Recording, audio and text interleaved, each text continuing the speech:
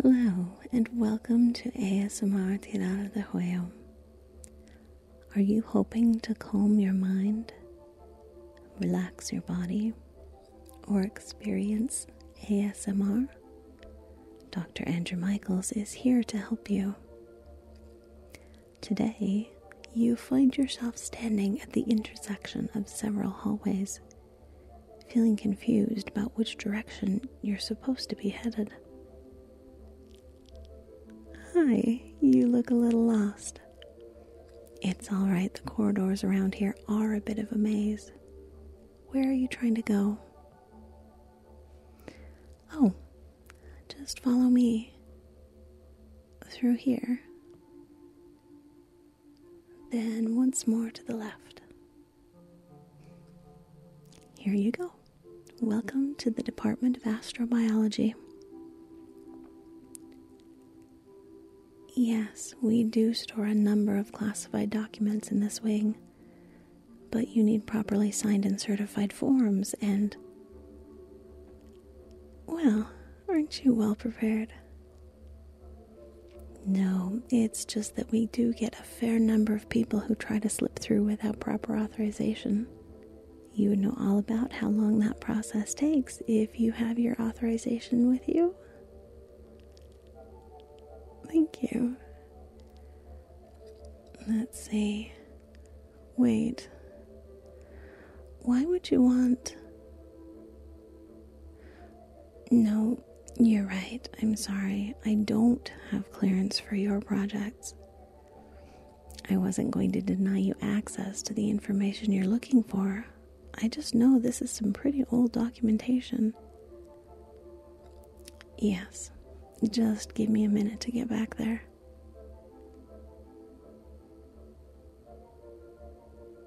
Alright.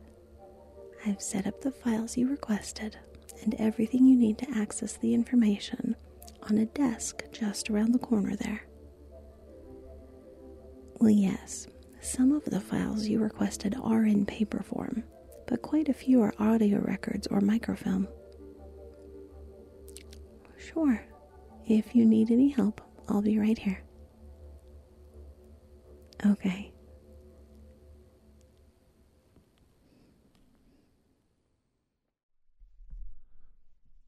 Good afternoon, my friends. Welcome. The year is 1983. I was a young lad in that year. And I remember we would listen to the radio, and we always had our trusty boombox handy, finger at the ready to hit the record button, to catch a popular song that we wanted on our homemade mixtapes. I was waiting to catch the song Too Shy by Kachagugu. I can't even believe I remembered how to say their name right. But remember, this is 1983, and whoa, was it a good year. Elton John made a big comeback that year with Bernie Taupin. He had a major hit on his new album. It was a strange year, a mix of old artists coming back for revivals, heavy metal making its way back into the sound next to the new wave sound from England and all kinds of spots urban in the United States. It was the ascension of Prince and Michael Jackson on their way up the ladder.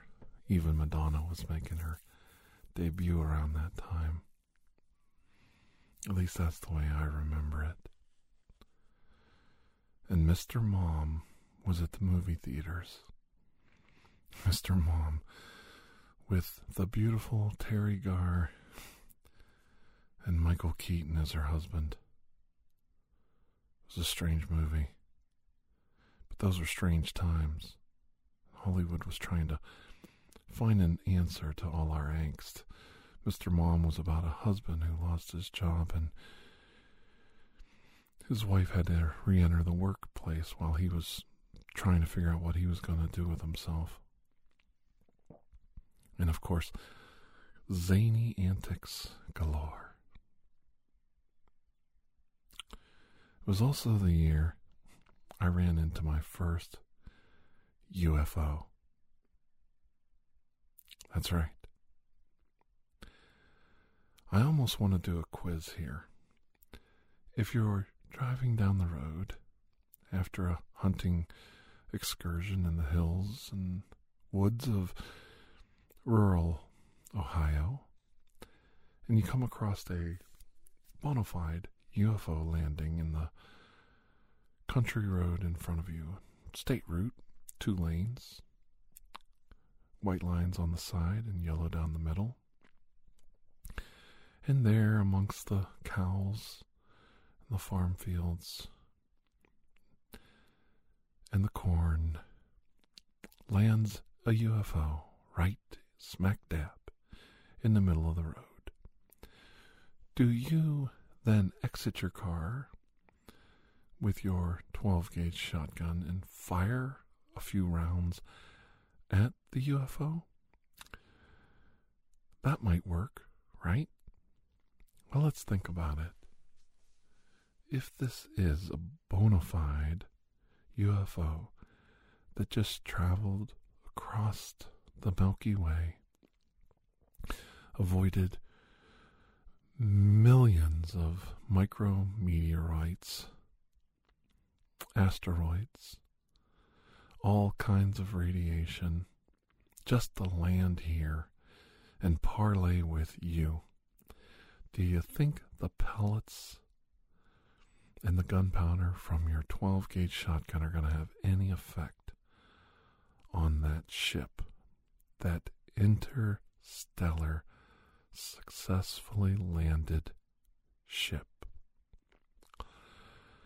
It amazes me to this day, as a kid, walking up to a fence post, leaning over and watching a man fire one round after another into a UFO, only to almost kill himself with the buckshot scattering all around him as it was repelled by the vessel that came far from the stars.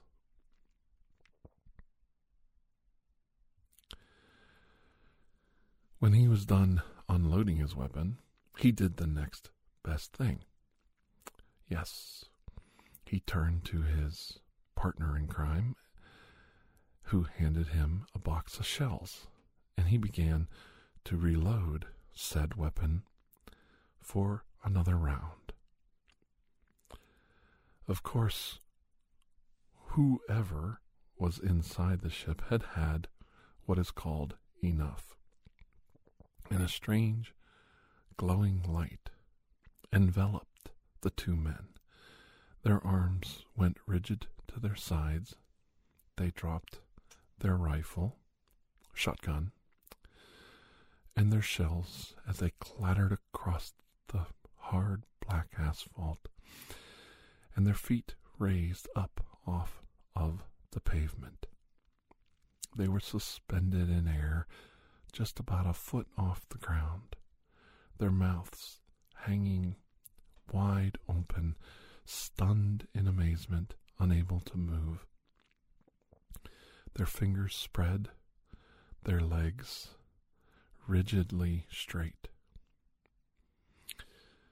A small opening appeared on the silvery UFO, and it was disc-shaped, perfectly looking exactly what you think a UFO would look like from the stars.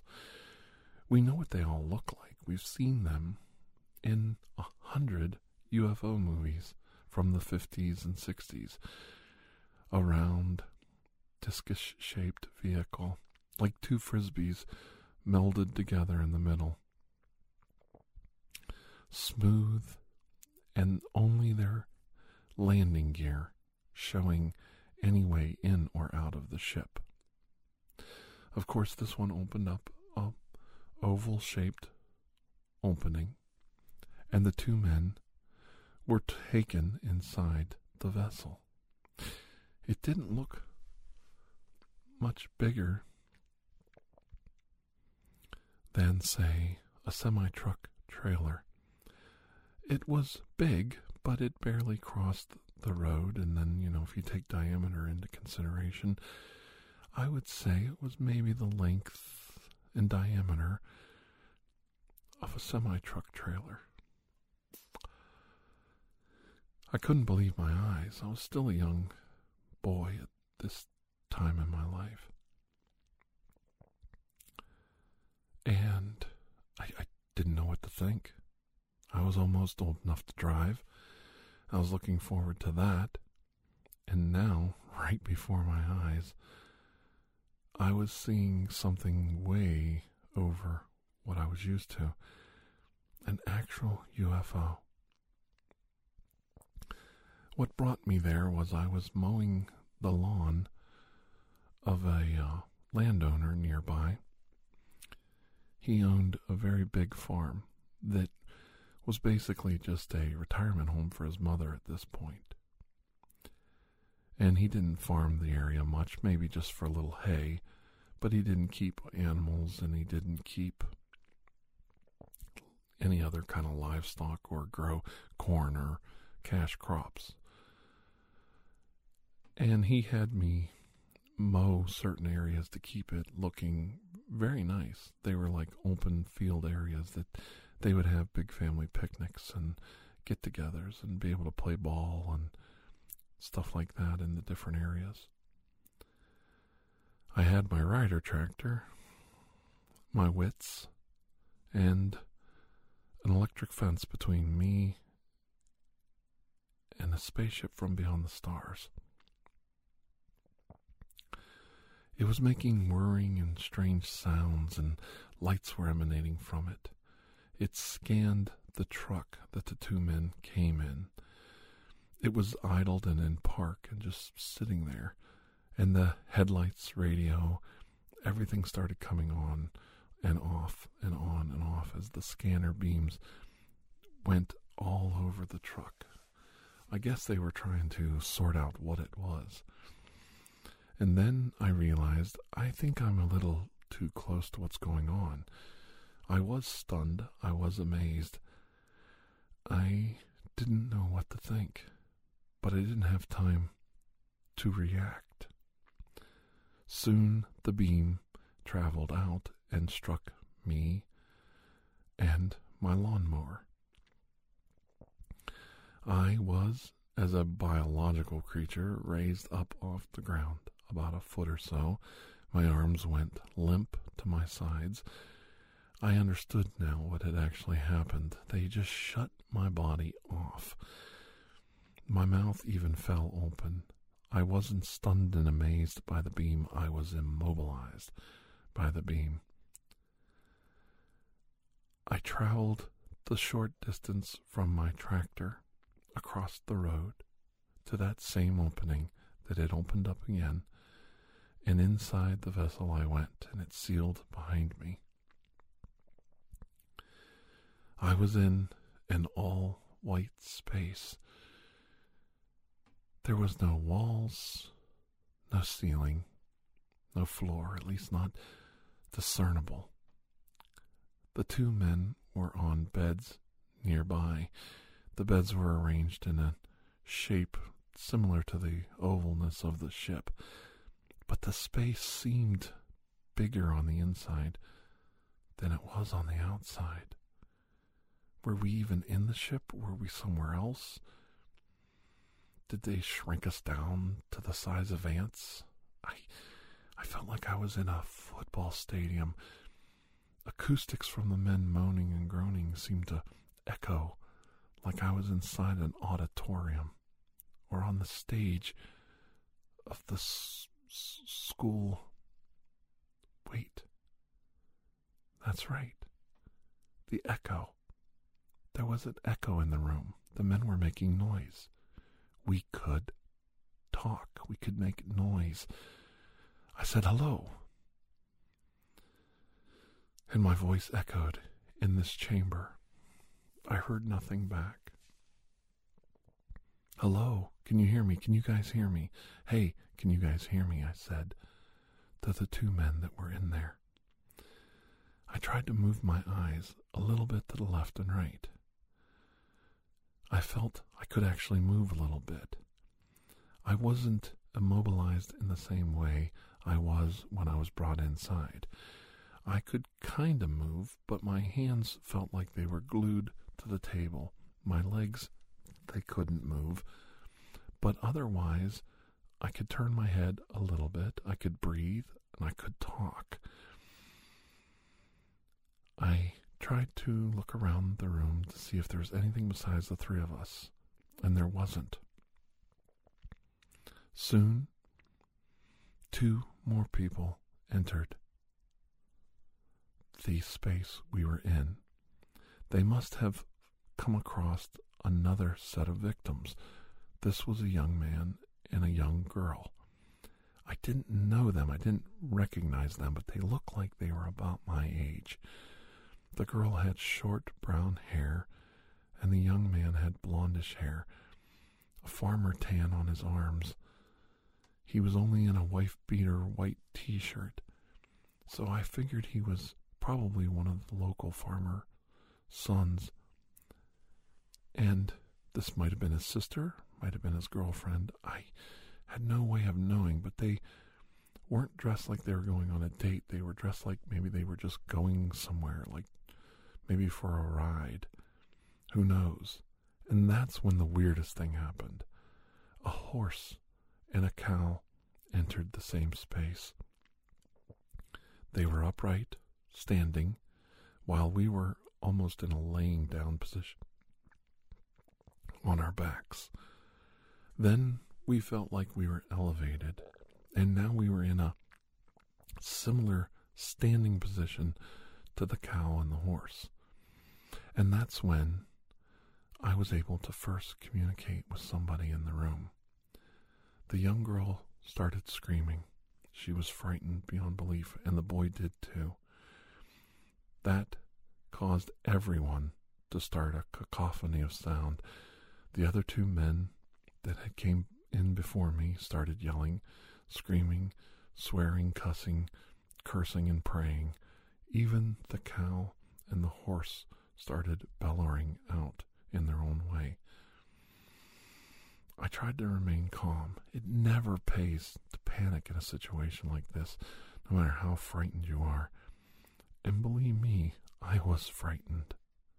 This was totally out of my wheelhouse of experiences, and I had no idea what to do. But I didn't have to wait long. Soon, even my own voice quit working. Everything went silent. We were in a standing position, and that's when our captors walked in. 3 little, tiny, gray aliens.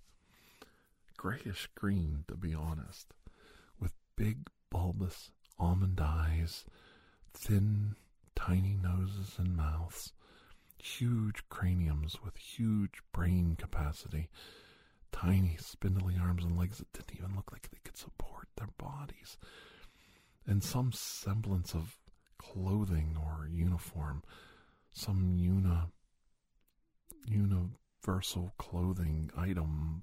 Couldn't tell where their skin started and their uniform ended, but it looked like they had cuffs around their wrists. It was strange. And they had devices in their hands. They went from person to person to creature, basically in the order that we came in. Pointing, nodding, scanning. We couldn't talk. At least I couldn't, and it was so silent. All I could hear was their clicking and clacking of their voices, clicking and clacking, as they scanned everyone in the room. When they came to me, They scanned, and they made an audible gasp. They walked up, and with a small device, they took a pinprick of my skin. They did a scan on whatever sample they took from me, and they looked at me oddly. One even walked up and touched my skin and pulled back, touched my face, pulled back. They were in awe, their hands to their mouth, actually looking at something. Were they looking for me? Did I have something about me that was different than everyone else? They talked amongst themselves, almost like a football team huddling. It was a strange, strange thing to experience. Then the same door that brought us in opened up. The horse and the cow and the couple, and then the two hunters exited the craft. They kept me. Oh, this is grand. As a young man, I was so frightened. I got picked for prom, except I'm the only one at the dance. I have to be honest, I started to cry. I was a tough kid, but I started to cry. The tears started rolling down my face.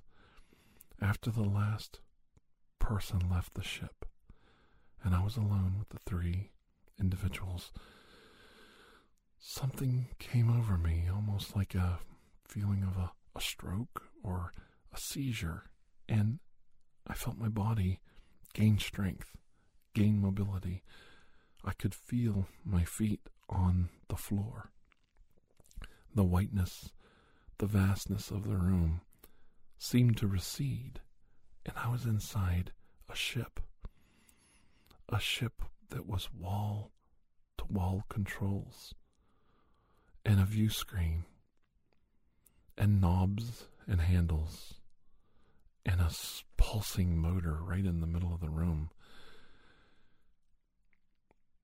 One of the aliens walked up to me and reached out his hand, palm up.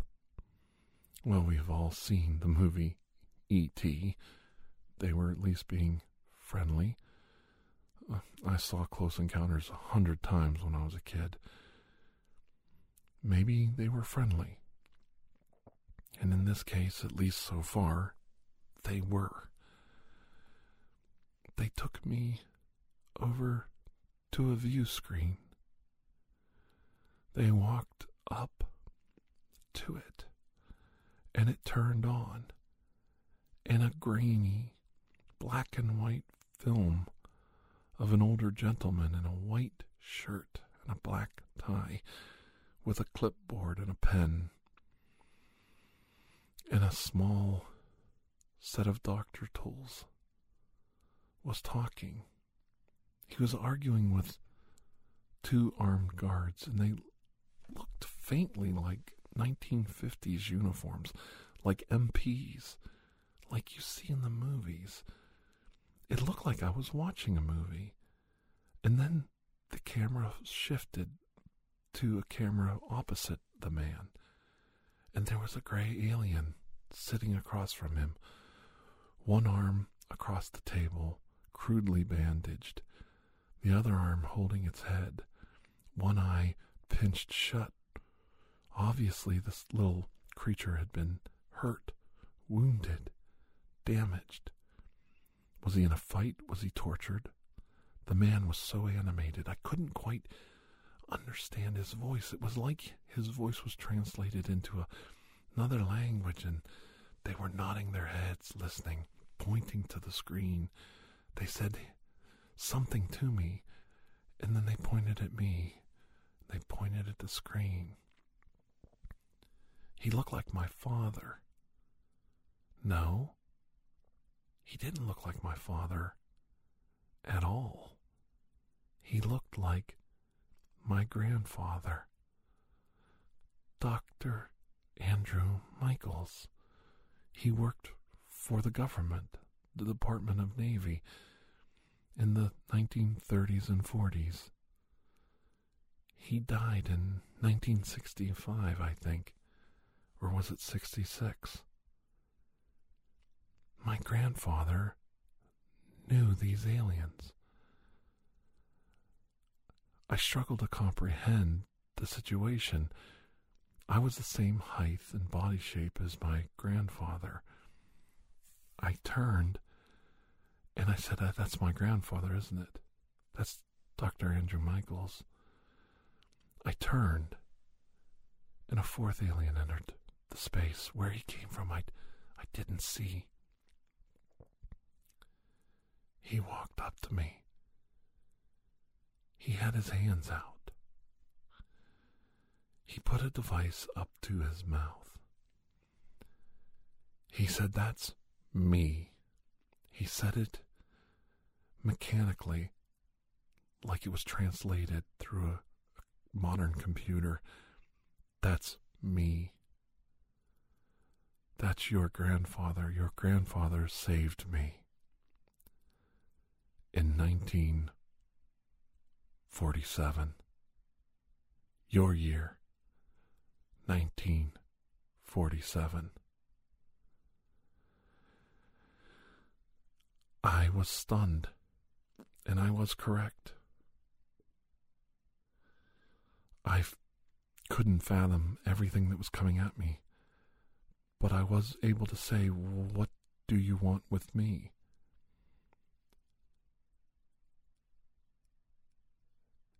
They all stopped and looked at me. They said, "Your grandfather. We need to talk to him. We need to talk to Dr. Andrew Michaels. It is of utmost urgency and importance that we speak to him right away." I turned to them. I kind of fiddled with my shoes. I looked and saw my right shoelace needed tied tighter, and that my pants were stuck up around my sock, and I had to fix my cuffs. That's the kind of thing that goes through your mind when four aliens ask you about your grandfather. And I was brave, and I was strong, and I looked at them and said, "That's going to be pretty hard, because he's been dead for about 25 years. I hope you'll join us next week as our story continues and we learn more about the lineage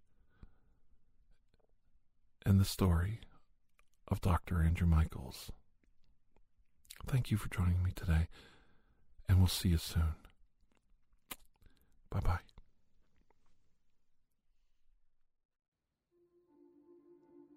Thank you for joining us for ASMR Tirar de Juego. Please take a moment to share, rate, and review this podcast. It really does help. If you are interested in additional ASMR content, you may view our library of videos at youtube.com/Tirar de Juego. The theme song, Atlantis, is by Jason Shaw of Audionautics.com and is used by permission. Correspondence, including questions or requests, may be sent to tirardejuego@gmail.com. On behalf of Dr. Andrew Michaels, thank you.